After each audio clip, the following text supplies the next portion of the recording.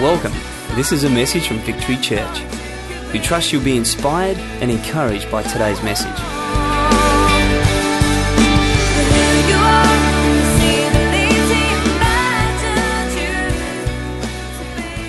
That is fantastic. Thank you, Tone, for the intro. Yes, you may sit down. And as Tone mentioned just then, we are in the midst of a series. And it's a series that we've called No Ordinary Family. And we've been working our way through the book of Ruth. And it's about a family that are actually quite ordinary. However, because of an extraordinary God and because of some extraordinary decisions, they actually become anything but ordinary. So I'm just going to recap a little bit about where we've been so far. And the book was written about 1,000 years before Christ. The author is unknown, although some experts speculate it could be Samuel the prophet. It is set during one of the darkest periods of Israel's history, a time of poor and evil leaders known as the judges. Even sounds evil, doesn't it? Judges. You want to be led by a prime minister, president, or a judge. Oh, just a thought that I just had. Maybe that's why it was so evil. I don't know. Anyway, and the story focuses on a family, and the husband's name is Elimelech, and the wife's name is Naomi, and to try and escape from their situation and from this nation that didn't only have bad leaders, but also was experiencing famine. So times were tough. Things were bad. And to try and get away from it, they go to a neighbouring nation called Moab to try and, hopefully improve their life a little bit. However, they get there, and as we know by now, things didn't get better, they got worse. They got much, much worse. Their husband dies. The two sons also die, and Naomi's left behind alone, but with her two daughters-in-law that her children had married some time before. And that's where we pick up the story now. We're in chapter 2, and something's happened. Naomi has heard that back in Judah, things were looking up. Things were getting a little bit better. The famine had stopped, and she believed God was once again providing for his people. So she heard this, and she thought, well, I'm going back to my nation. And she tells her daughters-in-law, look, I'm going back. You girls stay here. This is where you belong. I'm going back to my nation. But one of them, Ruth, very, very famously says to her, you're not going anywhere. I am going with you. And she says one of the most famous words that I believe, and one of the most beautiful words in the Bible, a pledge of allegiance, where she says, where you go, I'll go. Where you die, there will I die and be buried. Your God will be my God, and your people will be my people. How's that? Who doesn't want that kind of commitment, either from friends or from loved ones? I think that's incredible. And we've looked at that, but tonight we pick up the story from chapter 2 when they've returned back to Judah. And we're going to read from chapter 2, verses 1 to 5. So if you have your Bible, please turn there. If not, it'll be up on the screen. And we read, Now Naomi had a relative on her husband's side, a man of standing from the clan of Elimelech, whose name was Boaz. Everyone say Boaz. Boaz. Love that name, Boaz. We get to meet a little bit of Boaz tonight. Bo, the man. And Ruth, the Moabite, said to Naomi, let me go to the fields and pick up the leftover grain behind anyone in whose eyes I find favor. Naomi said to her, go ahead, my daughter. So she went out, entered a field, and began to glean behind the harvesters. As it turned out, sorry, I like that because I know where I'm going with that later on in the message, but that's just so cool. It just so happened that she was working in a field belonging to Boaz, who was from the clan of Elimelech. Just then, Boaz, you've got to say Boaz like that. It's just such a cool name. Just then, Boaz arrived from Bethlehem and just see that little bit, just then. So she happens to go and pick that field. And right there and then, Boaz happens, the guy with a really cool name, just happens to arrive. And Boaz greeted the harvesters and says, the Lord be with you. The Lord bless you, they answered. And Boaz asked the overseer of the harvesters, who does that young lady belong to? Oh, yeah. Boaz. Oh yeah. Boaz by name, Boaz by nature. Now, I really like this part of the story because we begin to see in this part of Ruth's story just how much God works behind the scenes and how much God really is in control of our lives. Now, we call this, theologically speaking, we call it His providence. God's amazing, gracious hand of providence. Now, let me explain what that means. That simply means this, that God is in control. God's providence, God is in control. He's in control of every man, woman, situation, nation, circumstance. He is in control of your life right now. Nothing can happen without Him saying so. Nothing can happen to you that Jesus doesn't allow. He is right now sitting on His throne in total control of everything. Your life, my life, and everyone's. That's what God's providence means. And His providence is amazing and good and will always prevail. I love it. I've got a pretty good set of hair, don't you reckon? Looking all right tonight? Yeah? Set of hair, I don't know, bunch of hair, bit of hair, some hair.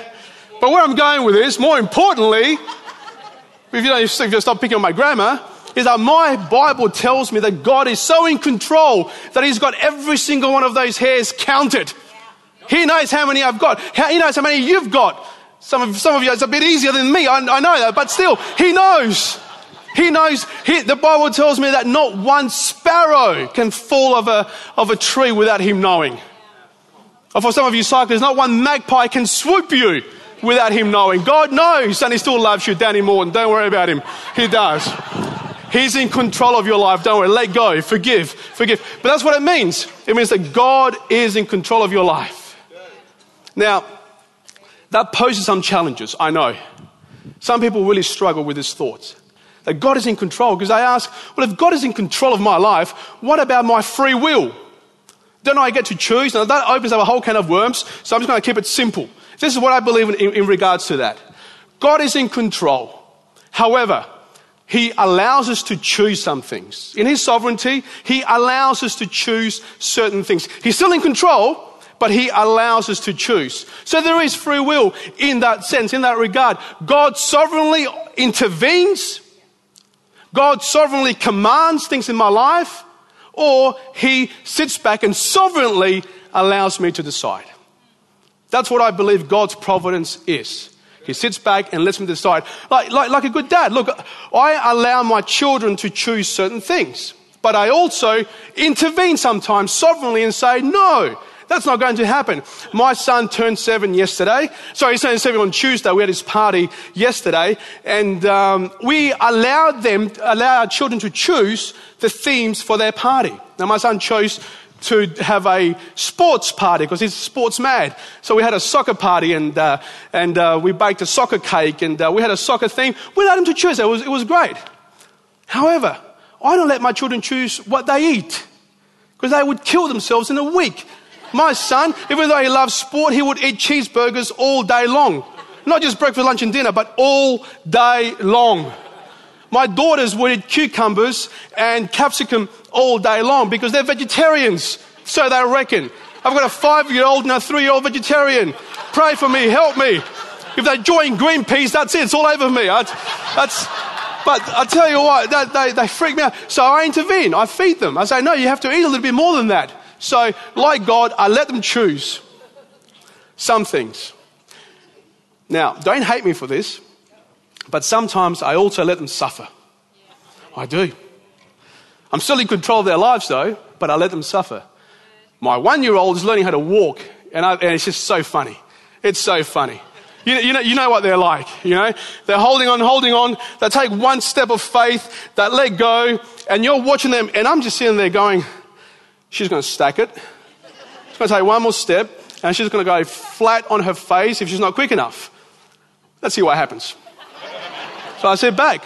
She takes a step, and guess what? Bang! Her nose breaks the fall. It's fantastic.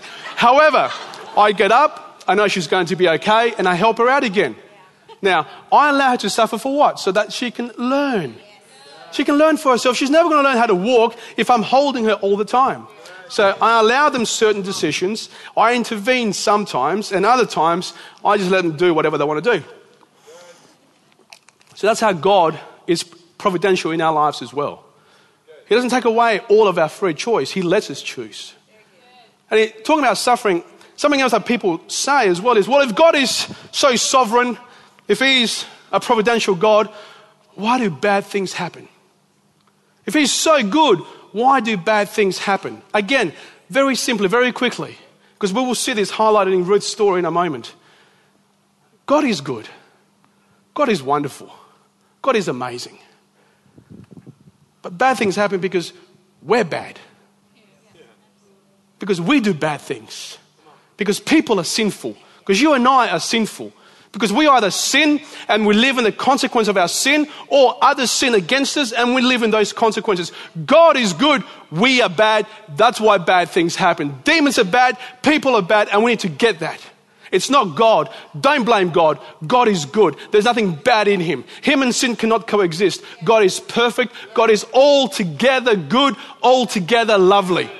And the reason why bad things happen is because of you and I. Never blame God.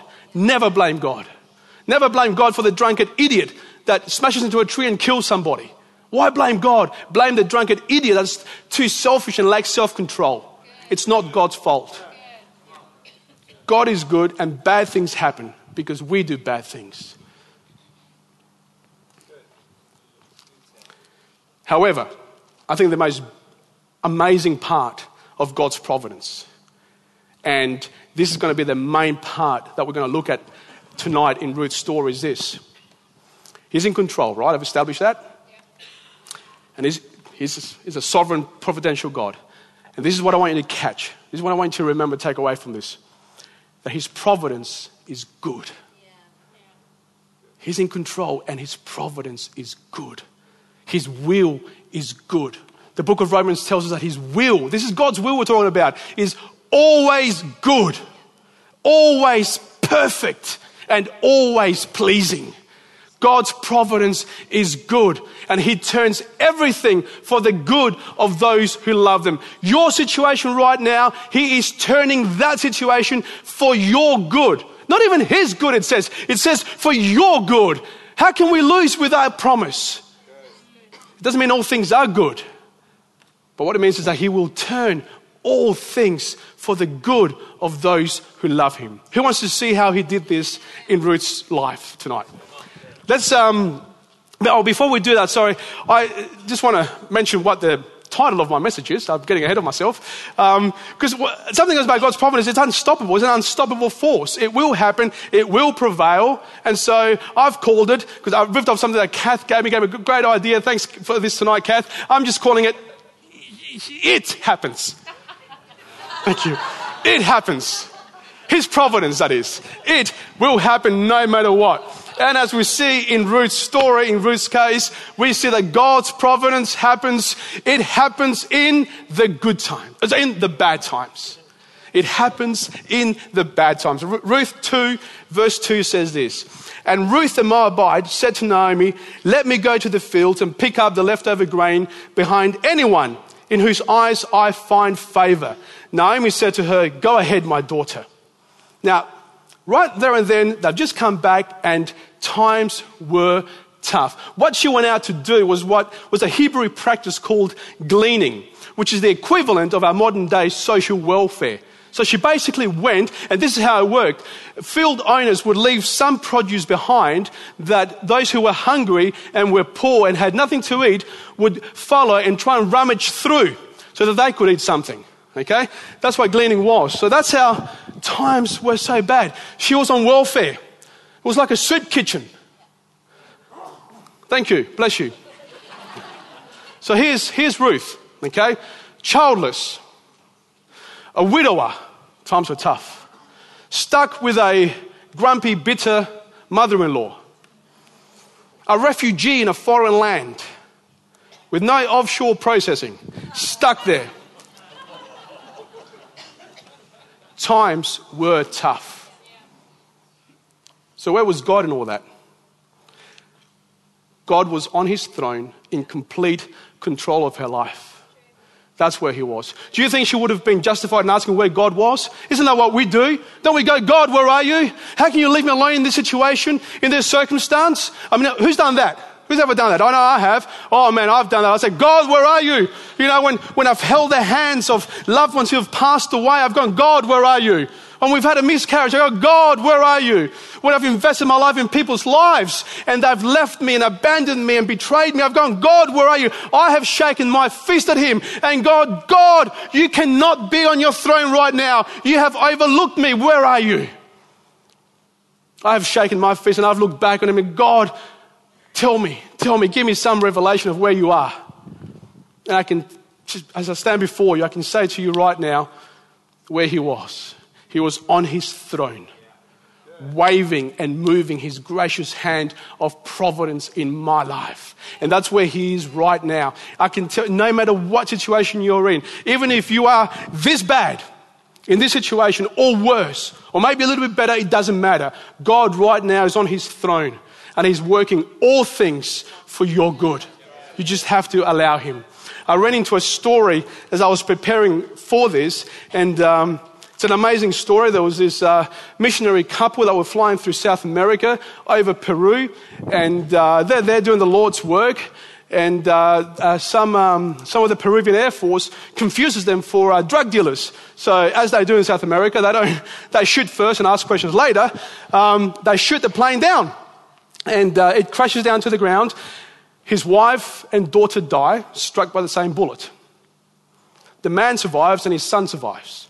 This is a missionary in Peru, going there to do the Lord's will. Now what's amazing is this. This is what he wrote, and this is what he shared at his wife's and daughter's funeral.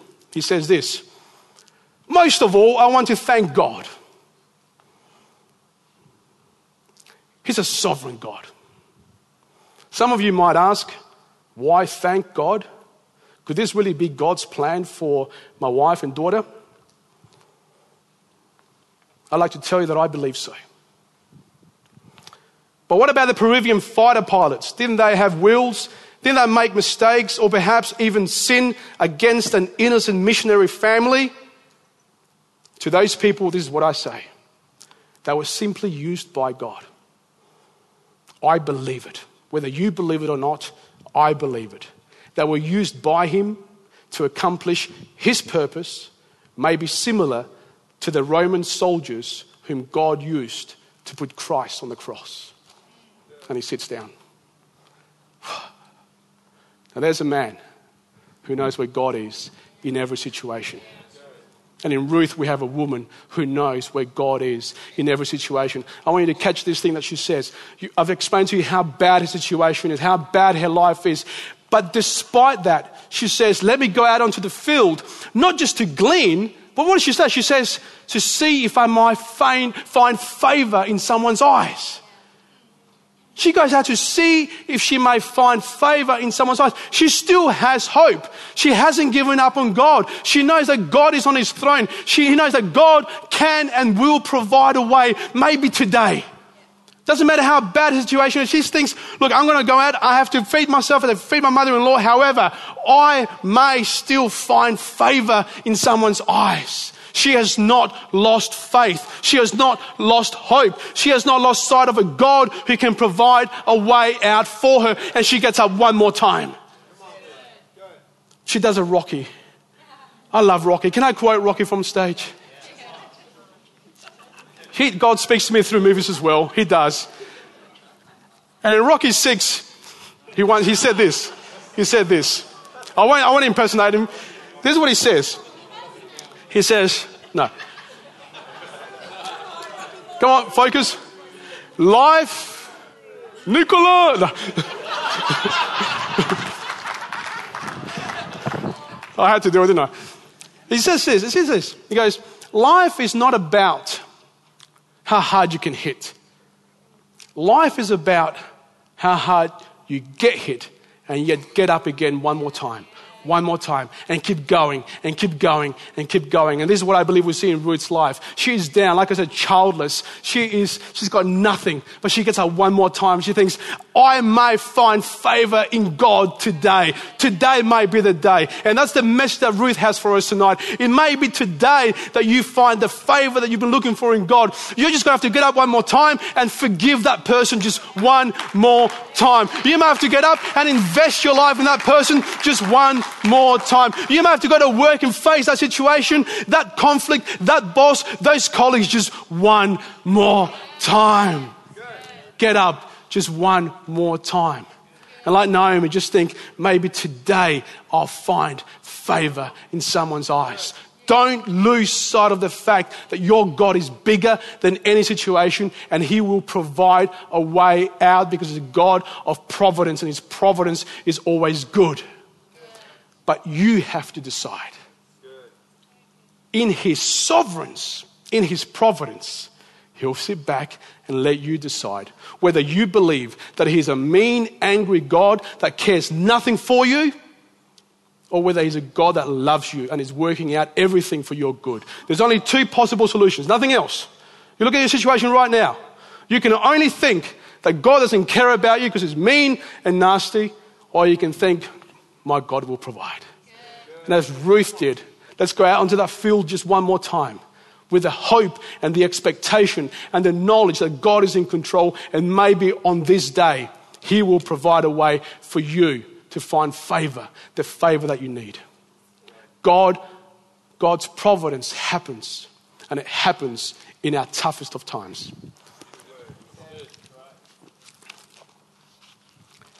It also happens in the good times, in the great times. Let's go on to read what it says in Ruth 2, 3-5. It says, so she went out, entered a field, and began to glean behind the harvesters. As it turned out, she was working in a field belonging to Boaz, who was from the clan of Elimelech. Just then Boaz arrived from Bethlehem and greeted the harvesters. The Lord be with you. The Lord bless you, they answered. Boaz asked the overseer of the harvesters, who does that young woman belong to? Now things were beginning to look good. Things were looking up. What did she go out onto the field to do? To hopefully be noticed, to find favor in someone's eyes. Don't forget how bad the situation is. She went out and she said, oh, Lord, maybe today will be the day. And what happens? Boaz notices her. Now, having just read through this, I hope you've been reading with me through this properly tonight, because who can see God in this? Can anyone see God in this situation at all? Let's break it down, because I think it's pretty amazing. Warning number one, that God may be involved in this. She picks the right field. She goes out to glean any field. There are hundreds of fields, and she just happens to pick the one where this young man is going to come and notice her. Okay, so it's warning number one, God may be there. Don't forget, times are bad. She goes out. And this is what God is doing behind the scenes. So she goes and picks the right field. Secondly, just then Boaz arrives. Perfect timing. Amazing. Unbelievable. I think it's getting a little bit comical now. It's just like, God, right there, picks the right field. And as she's gleaning the right field, Boaz arrives in his white horse, or white chariot, or whatever they had back then. And then this is pretty cool. He notices her. That's pretty amazing. Now, ladies, I'm sure for some of you, you may take some time to get ready to go out and look good on your dates, or if you want to be noticed by a man. But just look at Ruth. She's been working on the field all day under the hot, sweaty sun, which I think it would mean that she would be sweaty, smelly. She wouldn't be looking or smelling her sexiest, I don't think. And there would be a whole bunch of other girls, maybe younger, I don't know, maybe older, who knows. But this man walks out, inspects his field, and says, who's that young lady? God is moving. God is in this guy's heart. Come on, something's got to be happening here. Not convinced yet? Good, I've got more. He's a worthy man. The Bible says that he's a worthy man. So this guy is not only coming in and noticing her, but you guys are laughing. Seriously, you will notice the right girl one day, trust me. This guy noticed it. Now, in this context, the word worthy also means a man of valor, a man of courage, a worthy man. That means in today's language that he was hot. He had it all together. He had it going on. He's also of the clan of Elimelech, which means that he could become her kinsman redeemer, which back then was a Hebrew practice that if your husband died and you guys were childless, you could marry his next of kin to continue the family line. So all these little amazing coincidences falling into place. He's single. Looking good. This party's looking up. He is rich.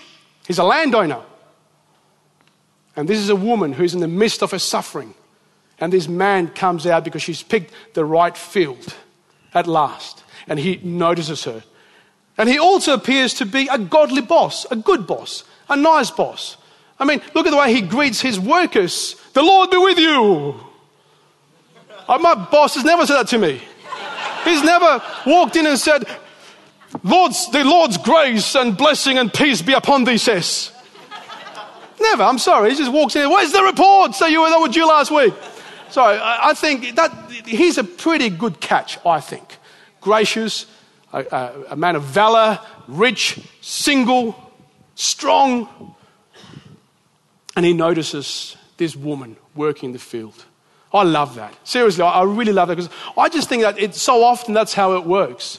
I mean, I'm no Boaz, but my wife and I celebrated our 10 years of marriage last week. And that's your cue. There you go. Thank you. Yes.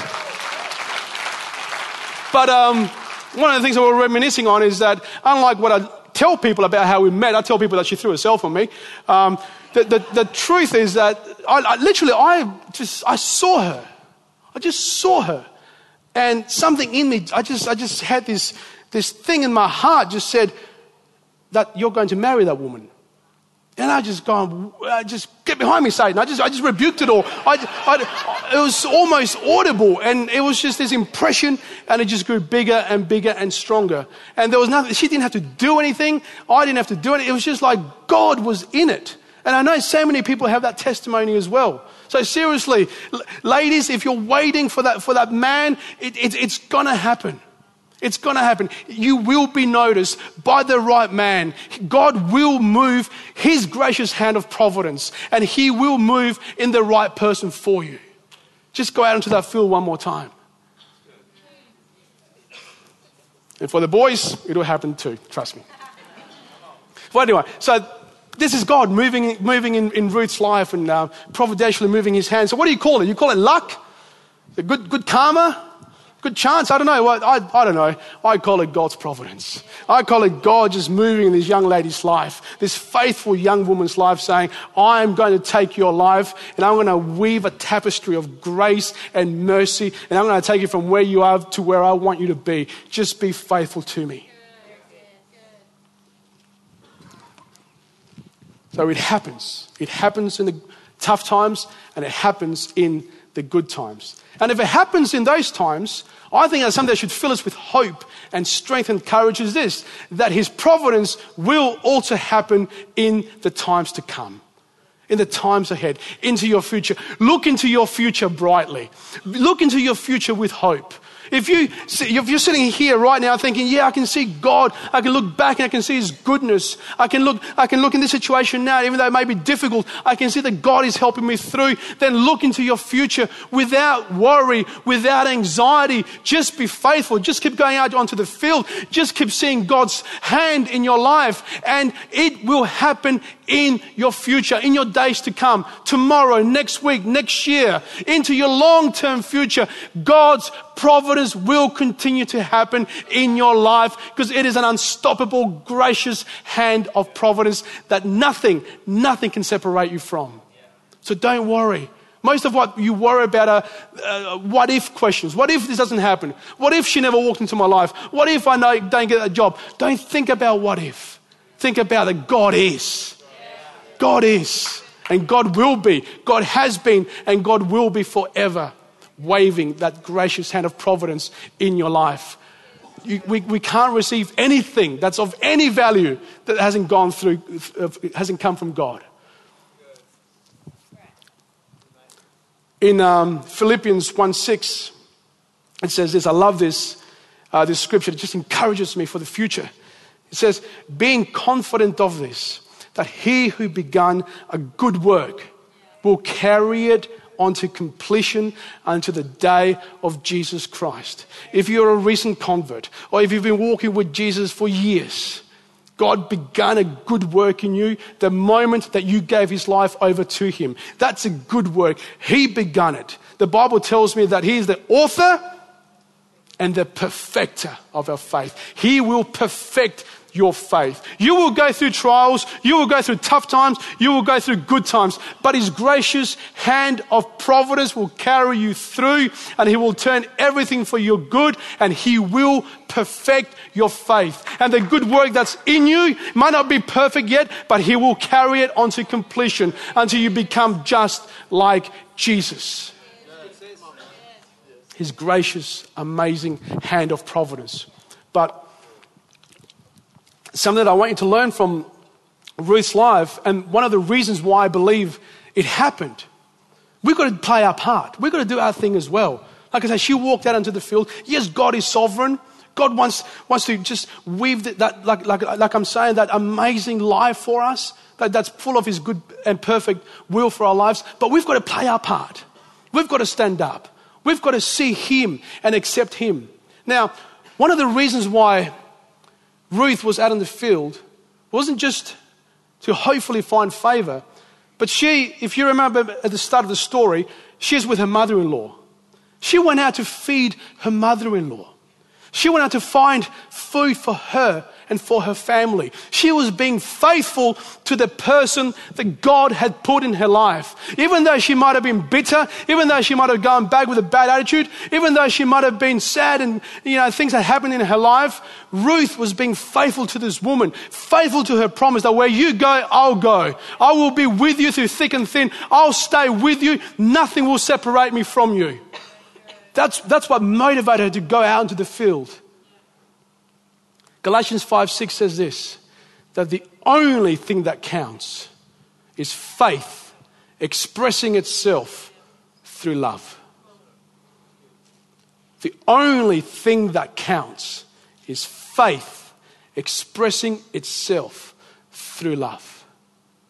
Not faith by yourself, as Tony alluded to at the start.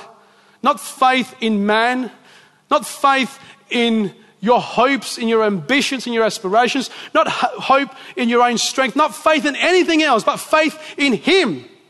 But even that, not alone. We had the same word, I think. Not just your faith in God, but you need to have that faith and translate it into an expression of love. And that's what I believe is one of the biggest things that we can learn from Ruth's life tonight. That because she was a woman who had faith in God, faith to go out one more time, faith to look to him to provide a way. Yet the reason why she went out there was to help her mother-in-law. She stayed with her and stuck with her. That was an act of love.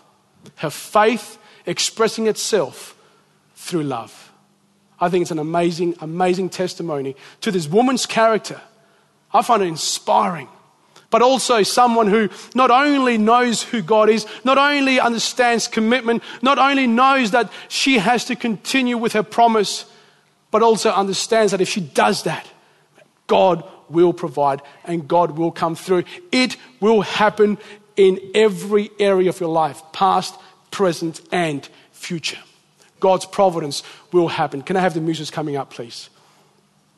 I know I can look back on my life and I tell you, I summarize my testimony like this. If it wasn't for God, I would either be dead or worse. It's only God's providence that I am here. It's only God's providence that there's anything good in my life.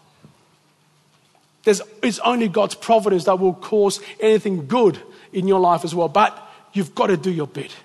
You've got to know that God will provide, as she did in the tough times. And you've got to know You've got to know that you've got to express that faith that you have in him through acts of love. You've got to know that. You've got to be able to do that. I just love looking back on I love seeing God in everything. You know, in the big things and in the small things. It just reminds, it keeps me humble. God always does little things with me that keep me humble and just remind me of just his presence and his amazing providence. Even a few weeks ago, I was having to take my son to soccer, and we were playing in Gawler, and I looked at the address and I thought, I know where this is. You know, as I come today, I'm driving up to Gawler, and I'm driving, and he uses the L word with me. He says, Dad, are we lost? We're not lost. I know exactly where we're going. So I keep driving around and around, and he goes, we're lost, aren't we? Why don't you ring someone up for help? This is my 6-year-old telling me. And I'm there, all right, so I stop the car, put my phone out, and I humble myself. No reception. Oh, great. Now we're running really lost. He starts to cry. He takes his soccer very seriously. And I'm thinking, I'll still find the place. And I'm driving around and I hit this dead end. This is in Gawler. I don't know who designed that country, but God bless them and forgive them. And I hit this dead end. And I'm thinking, that's it. It's 11 o'clock. Game starts at 11. We're not going to make it. And then I look up and I see this mount. And I see that the mount sort of goes into the Gawler bypass. And I look at this mount. I'm in my 4-wheel drive. And I'm looking at where I've been. And I'm looking at the 4-wheel drive. I'm looking at the mount. And I'm going, Lucas, fasten your seatbelt and hold on.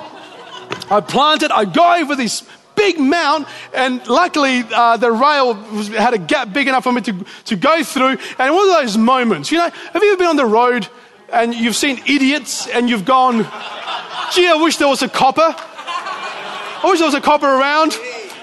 I know we'll have words afterwards, I know. Thanks, Matty. That's how people were looking at me. And I'm thinking, what am I doing? And I get over this mount and I go into the Gawler bypass, and I thought I could probably get to a place where, maybe I could see where the club was, where we were playing. Nothing. So I've just given up. I said to my son, look, I'm sorry. I'm lost. I don't know where we're going. And I see this road, and I just take a right turn, and I said, we're heading home. So we're heading home. My boy is bawling his eyes out. Now I'm heading home. And this is in the middle of nowhere. We drive past this sports club. And in the distance, I see kids playing. And I just keep driving. And then I had this thought. I thought, what if? What if? I'm thinking, surely not. That's not even Gawler. Surely it's still not Gawler. Anyway, so I hit the brake, do a U-turn, go back, run out. As I get closer, I recognize his team. It's his team playing. And I just picked him up with one hand, picked his bag with the other one. I run across. I threw him on the pitch. I'm there. Play your stupid game. I got you here, didn't I? But I just thought, man, that is just ridiculous. I had completely given up.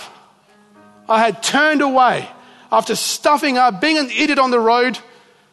Not that much of an idiot, Matt. I was just embellishing a little bit. Did I say it was a mount? It was just a little hump. That's all.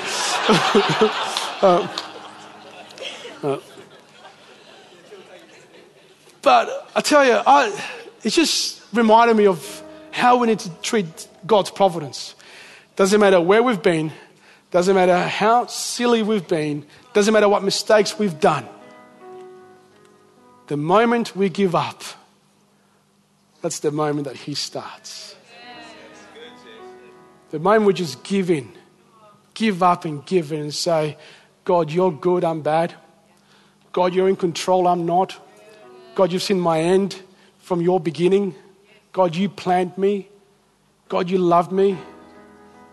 God, I give in, I give up. And just like it happened with me, He will miraculously take you there. He will begin that, He will continue that incredible good work in you and bring it to an amazing completion. This is the end of the message. Thank you for taking the time to listen, and God bless.